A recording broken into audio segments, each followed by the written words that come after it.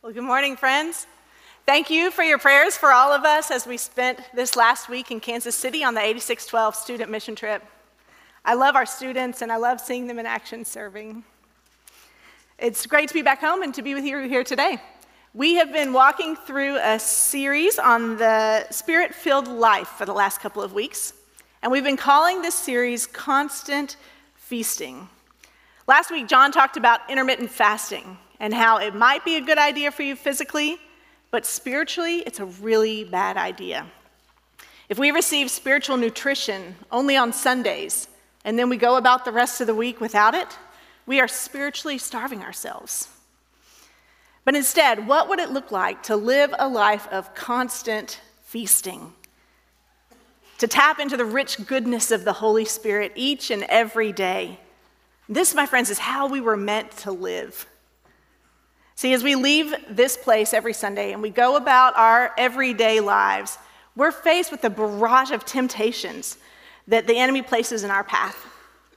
John Ortberg tells the story of a time when he and his wife went fly fishing together for the first time. And their guides told them that to catch a fish, you have to think like a fish. They said that to a fish, life is about the maximum gratification of appetite for the minimum expenditure of energy. For a fish, life is see a fly, want to fly, eat a fly. Now, a rainbow trout never really stops to think about where his life is headed, right? The fish are just a collection of appetites. A fish is a stomach, a mouth, and a pair of eyes. So while they were on the water, Orberg said he started to think about how dumb the fish really are. Hey, swallow this. It's not the real thing, it's just a lure. You'll think it will feed you, but it won't. It will trap you. If you were to look really closely at the lure, you'd see the hook. You'd know that once you were hooked, it's just a matter of time before the enemy reels you in. Now you'd think the fish would wise up and notice the hook or the line. You'd think the fish would look around at all of their fish friends who go for a lure and fly off into space and never return, right? But they don't. It's ironic. We say fish swim together in a school, but they never learn. Yeah. Aren't you glad we're smarter? Now, how many times have we not seen the hook until it was too late? We get lured into the same pitfalls over and over again. So our question for today then is this: how do we steer away from temptation and live a life of spiritual fruitfulness? Now, the answer is found in our passage for today. So as you open your Bibles to Galatians 5, let's refresh our memory from where we left off last week. We learned that there's an internal battle going on inside each one of us, a battle between flesh and spirit. And we learned that legalism, trying to follow the rules on our own strength, is powerless to take care of our sin. Only the Holy Spirit can transform our desires and to help us to experience the freedom of life in Christ. So now as we pick up in verse 19, we're going to see how that plays out. So listen as I read Galatians 5, 19 through 26. The acts of the flesh are obvious: sexual immorality, impurity and debauchery, idolatry and witchcraft, hatred, discord, jealousy, fits of rage, selfish ambition, dissensions, factions, and envy, drunkenness, orgies, and the like. I warn you, as I did before, that those who live like this will not inherit the kingdom of God. But the fruit of the Spirit is love, joy, peace, patience, kindness, goodness, faithfulness, gentleness, and self-control. Against such things there is no law. Those who belong to Christ Jesus have crucified the flesh with its passions and desires. Since we live by the Spirit, let us keep in step with the Spirit. Let us not become conceited, provoking, and envying each other. Sometimes what the world sees in Christianity is a list of do's and don'ts. And it's not just the outside world looking in. Some of us have grown up in homes or in churches where it seemed like the Christian life was all about what you do or what you don't do. And sometimes the don'ts seem a lot more fun than the do's. It's not true, of course. What God is calling us to is not an arbitrary list of do's and don'ts. It's that full, abundant, joy-filled life that God offers to us. Now, a person who follows Jesus, their life will look radically different, but not because they're better at following the rules and avoiding temptation. In fact, science shows that we're really not as good at that as we think we are. But it's not just about how good we are at sin management. Instead, it's about which life pattern we're following.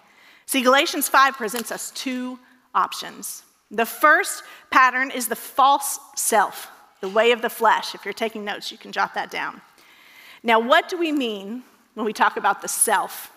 I like how one pastor put it. He said, we often talk about ourselves as if we really know what we're talking about, as if we know exactly what it means. We think, I'm the one calling the shots.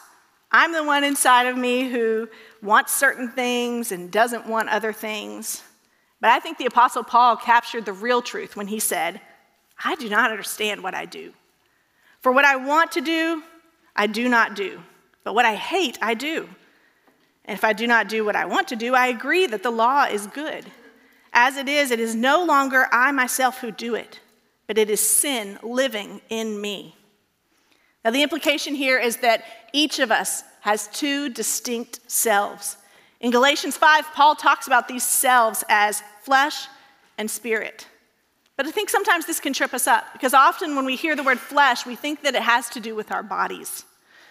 You can see from the list in Galatians 5 that some of them involve our bodies, but some of them don't. So in the 20th century, in order to make this distinction more clear, some Christian writers began to speak of a false self in contrast to a true self. So here's the idea. The idea is that we were created in God's image. But at the fall, sin entered the world and began to corrupt everything. Our very self has been corrupted, like a corrupted operating system that's functioning outside of the way it's designed. So here's how that played out for Adam and Eve, the very first humans when the fall took place. First, they became self-conscious in a way that they never had before. They began to experience shame, and they found that it was difficult to take responsibility for their actions. They began to lie and to place blame on others. They became preoccupied with how they appeared to others. They became trapped inside self-centeredness. And they sought out the good gifts of God while rejecting the invitation to deeper union with God. Now, I think we can all see that it's not just Adam and Eve who experienced these pitfalls. These are characteristics of the false self. Many of us probably first notice these tendencies in us, maybe in our teenage years, when we become self-conscious with an intensity that we've never known before. And even if the pressure of self-consciousness subsides a little bit as we get older, we continue to put a lot of energy into maintaining that false self. Now, the good news is that a true self, a soul, that part of ourselves that's in intimate relationship with God, is always there inside of us. And we'll talk about that more in a little bit. But first, let's explore the impact that the false self has on us. The false self leads us away from the ways of Jesus and into corruption. And we can see in Galatians 5 how that turns out. Let's look at these verses together. The acts of the flesh are obvious: sexual activity outside of marriage, impure thoughts, and debauchery that's casting off restraint or self-control, idolatry and witchcraft, both religious sins, hatred, discord or quarreling, jealousy, fits of rage, that's like angry outbursts, selfish ambition, dissensions, factions, both of these have to do with divisions between people, and envy, drunkenness, wild partying, and the like. Now, about this list. First of all, it's not a complete list. We can tell at first glance because Paul ends his phrase with "and the like," so we know that there could be plenty of other options. Also, there are similar lists other places in Scripture, and they're all context-specific. They're related to the particular struggles of the community to which they were written. So if Paul were writing to us, I imagine some of the vices that he might include would be the same, and some of them might be different. But Paul does seem to be making a deliberate point here, that the acts of the flesh are more than just wild living. Paul sets these sins on an equal playing field that, for me, hit a lot closer to home. See, I think sometimes we look at the outside world, outside of the church, and especially at those traits at the beginning and the end of the list, and we think, that's what's wrong with the world. But friends, I'm afraid that the outside world looks right back at us, and especially at those traits at the inside of the list: hatred, discord, jealousy, fits of rage, selfish ambition, dissensions, factions, and envy. And they say, that's what's wrong with the church, and they want no part of it. After all, this list was written to the church in Galatia, to Jesus followers. So we need to take a good look inward at ourselves when we read it. Now, friends, I don't know about you, but I personally feel the struggle with these things. I struggle with wanting to project an image of holiness, even when sometimes I'm experiencing anger or selfish ambition, or I'm envious of someone else. And the truth is that all the vices on this list, those that come from our false self, are habits that destroy others and destroy ourselves. They are dehumanizing qualities. They obscure the beautiful image of God in us, and they blind us to the image of God in others. And so Paul gives a very sharp warning at the end of verse 21.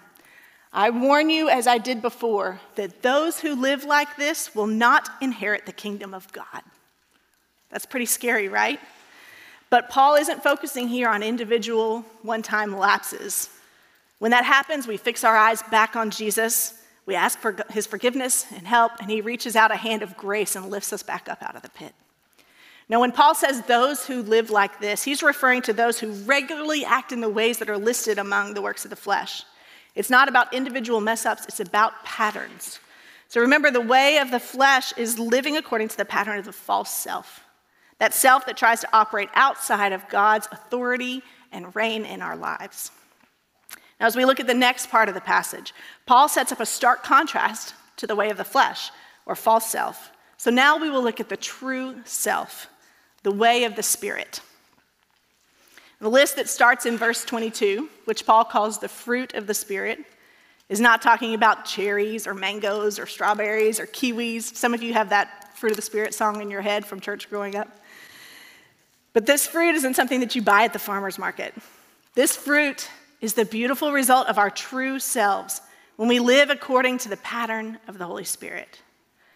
Now, if this list at first glance seems more boring to you, picture it this way.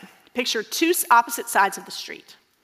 On one side of the street are people who are acting according to the ways of the flesh, according to their false selves. You see plenty of wild living, addictive behaviors, factions, jealousy, fits of rage, envy, and so on. It's an unhappy and dangerous place full of destructive tendencies. Now look to the other side of the street. On the other side of the street, people are living out of their true selves in the way of the Spirit. On this side, you see people who are genuinely loving one another as God loves us. You see people who are pursuing what is good for one another, living in peace with one another, and treating one another kindly. They're full of joy and peace and all the other qualities on Paul's second list. Now, which side of the street seems more appealing to you? Which one of these two groups of people do you want to belong to and to be like? Friends, this is how life was meant to be. If the first list was full of dehumanizing acts, then this second list is full of rehumanizing qualities. These are qualities that help restore the image of God in us, just like a painting that has been destroyed but is being restored. And it's no accident that love appears first on the list. The Galatians had been struggling with legalism, and we saw last week in verse 14 that precedes our passage, the entire law is fulfilled in keeping this one command: love your neighbor as yourself. Love is really the umbrella for all of the other spiritual fruit that Paul lists out. Jesus emphasized the importance of love too in John 13. A new command I give you, love one another. As I have loved you, so you must love one another. By this, everyone will know that you are my disciples, if you love one another. So friends, see, Jesus has modeled it for us, as I have loved you. Jesus has commanded it. And Jesus says that this will be the defining characteristic for a watching world of what disciples of Jesus are like. In fact, let's put the list of the fruits of the Spirit back on the screen again. See the ending there? It says, against such things there is no law. Now, certainly in this verse, Paul might be taking a jab at those who insist on keeping the huge bulk of Jewish law. But I like what N.T. Wright suggests. Even more so, Paul is thinking about what other people see when they look at the body of Christ. See, in Paul's day, the view of the church was in some ways similar to how people see us, as radically different and maybe even subversive. Well, Paul is saying, if you live like this, they won't have anything to complain about. So how is this life even possible? How do I get access to the pattern of the Spirit-filled life? Look with me next at verse 24.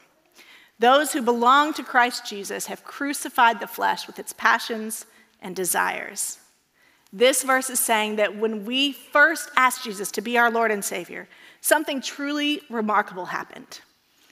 Picture standing in the waters of baptism, and we see how it plays out. We died to our old way of life, where we crucified the flesh with its passions and its desires. And then we were raised to walk in newness of life, free to live according to our true selves. It's a past action, already accomplished for those of us who follow Jesus. Our flesh wasn't just put in time out. We crucified it. Now, if you've heard anything about ancient Roman crucifixions, it was an ugly, violent, once and for all ending. When we make Jesus our Lord and Savior, we don't have to live under the tyranny of the flesh anymore. But, we all know there's a but because we experience it, right?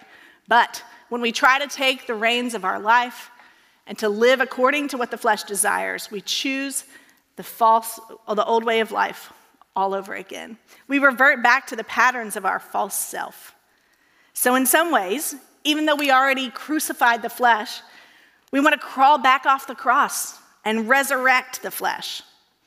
So it's really a process where we have to choose again each day to crucify the flesh and its desires and let it stay dead. Now, I heard a story, totally made up, not true, about a woman who lost her beloved husband of many, many, many years.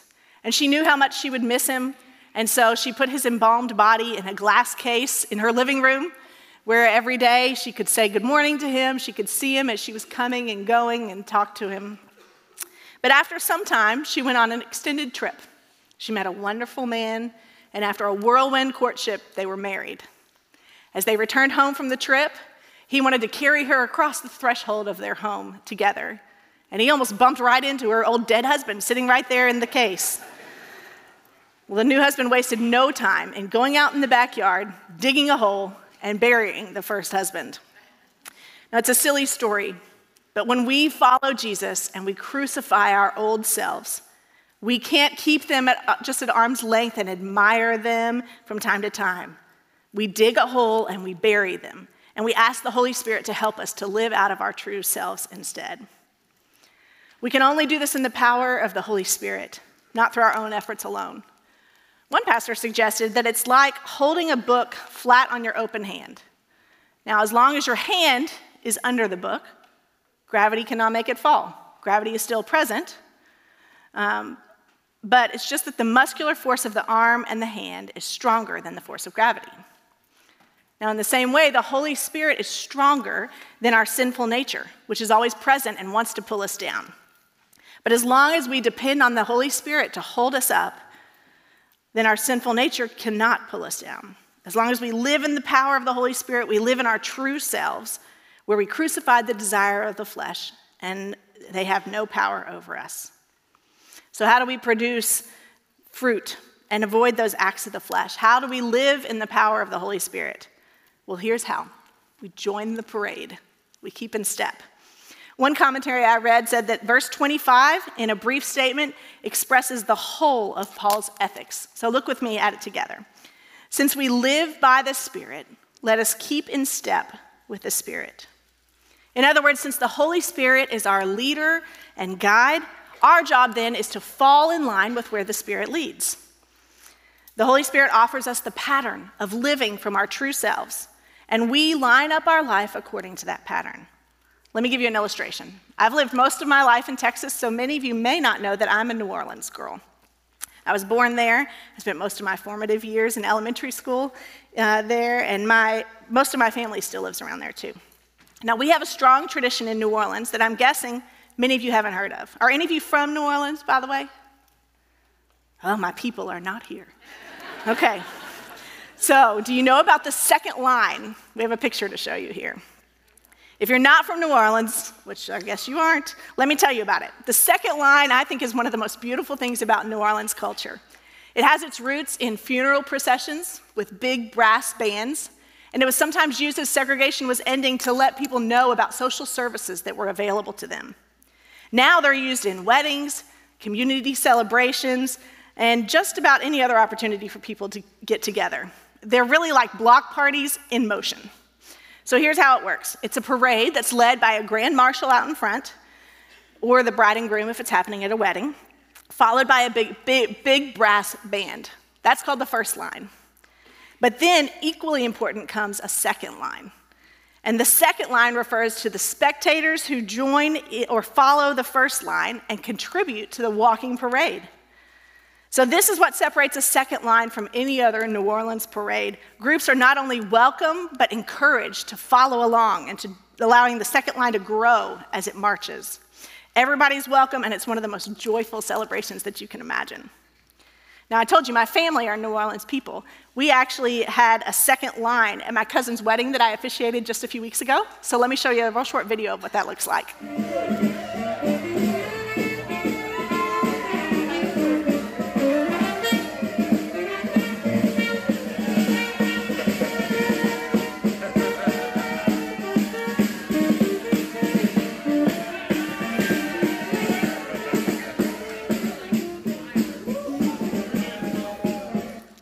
Doesn't that look so fun? Now here's why I think that a second line might be the perfect illustration of verse 5. First of all, the Holy Spirit is our grand marshal out in front and leading the way. The Spirit knows the route ahead of us, or the pattern of life for us to follow, and guides us and directs us each step of the way. And all we have to do is keep in step. And second, as you can see, it's a whole lot of fun. The second line isn't like a gloomy chain of prisoners shuffling their feet along. It's not like a strict military regiment where you get yelled at for having your own unique style of stepping. It's a joyful, celebratory party in motion. It doesn't mean your toes won't get stepped on or you won't bump into someone else from time to time, but the journey is an adventure and it's lots of fun. Also, and perhaps most importantly, it's a community experience. You can't have a second line with just one person. It's meant to be enjoyed and experienced with others who are moving in the same direction. And this is one of Paul's main points in Galatians 5. His central concern is for the harmony of Jesus' followers in Galatia. The unity of the church goes hand in hand with the call to holiness. Now, I like what N.T. Wright says about unity and holiness. Unity looks comparatively easy if you don't care about holiness. You just get together and you ignore differences of lifestyle. And likewise, holiness looks comparatively easy if you don't care about unity. You just split off from everyone else who disagrees with you. Now, in both cases, of course, looks deceive. But this hard struggle for Paul's unique blend of holiness and unity will involve suffering, including the potential for misunderstanding and criticism from all sides. And verse 26 names a few of those possible pitfalls. But friends, this is why we have the Holy Spirit as our parade marshal, leading us and guiding us along the route. Now, the final way that I see the second line as a perfect example of keeping in step with the Spirit is that it's acceptable and even expected for you to invite others to join in.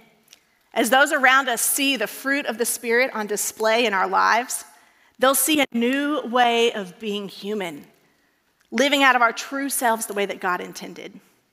They'll be drawn to this magnetic appeal and they'll want to experience it for themselves.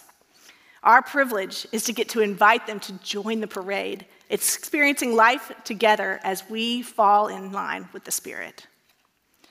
Now, as we close, maybe you, like me, are thinking about your own tendency to fall back into living from your false self, exhibiting traits like jealousy, selfish ambition, dissension, or whatever else is your particular pitfalls. And maybe you're thinking about how small and pitiful the fruits of the Spirit can sometimes appear in your life, let me assure you, you're not alone. John Stott points out that there's only one person in the whole long checkered history of the world in whom the fruit of the Spirit has ripened to perfection. That is Jesus of Nazareth. Jesus was the epitome of love.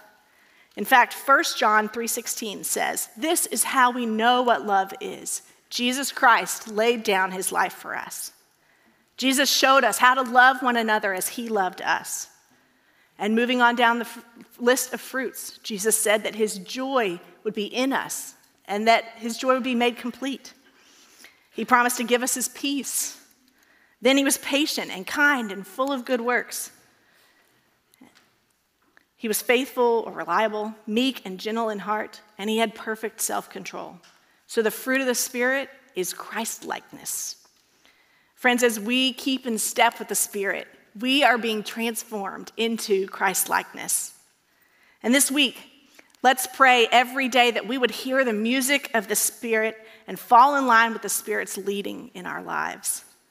Let's link arms with our brothers and sisters in Christ and celebrate the ways that God is leading us forward together in unity. And let's look around and invite others to join in. Would you pray with me? Lord, we are so grateful for the gift of the Holy Spirit that you have sent us to show us the ways of Jesus, to show us the patterns to live by. Lord, we confess to you that sometimes we have a tendency to take the reins ourselves, to fall back into our own patterns of living according to our false selves in the way of the flesh. Lord, we don't want to live like that. We see that your way is the best way. And so, God, we ask that you would continue to help us to follow along, to keep in step with your Holy Spirit as you lead us and guide us each day. Make us attentive to the ways that the Spirit is leading and guiding us, the ways the Spirit is at work in our lives. Help us to notice what you are doing and where you are leading us. Lord, give us a willingness to step in line, to follow the Spirit's leading, and to invite others to join in with us. And Lord, as we do so, would you continue to grow this beautiful fruit in our lives, that we can demonstrate your love and your witness to the watching world. It's in the powerful name of Jesus, our Savior, that we pray. Amen.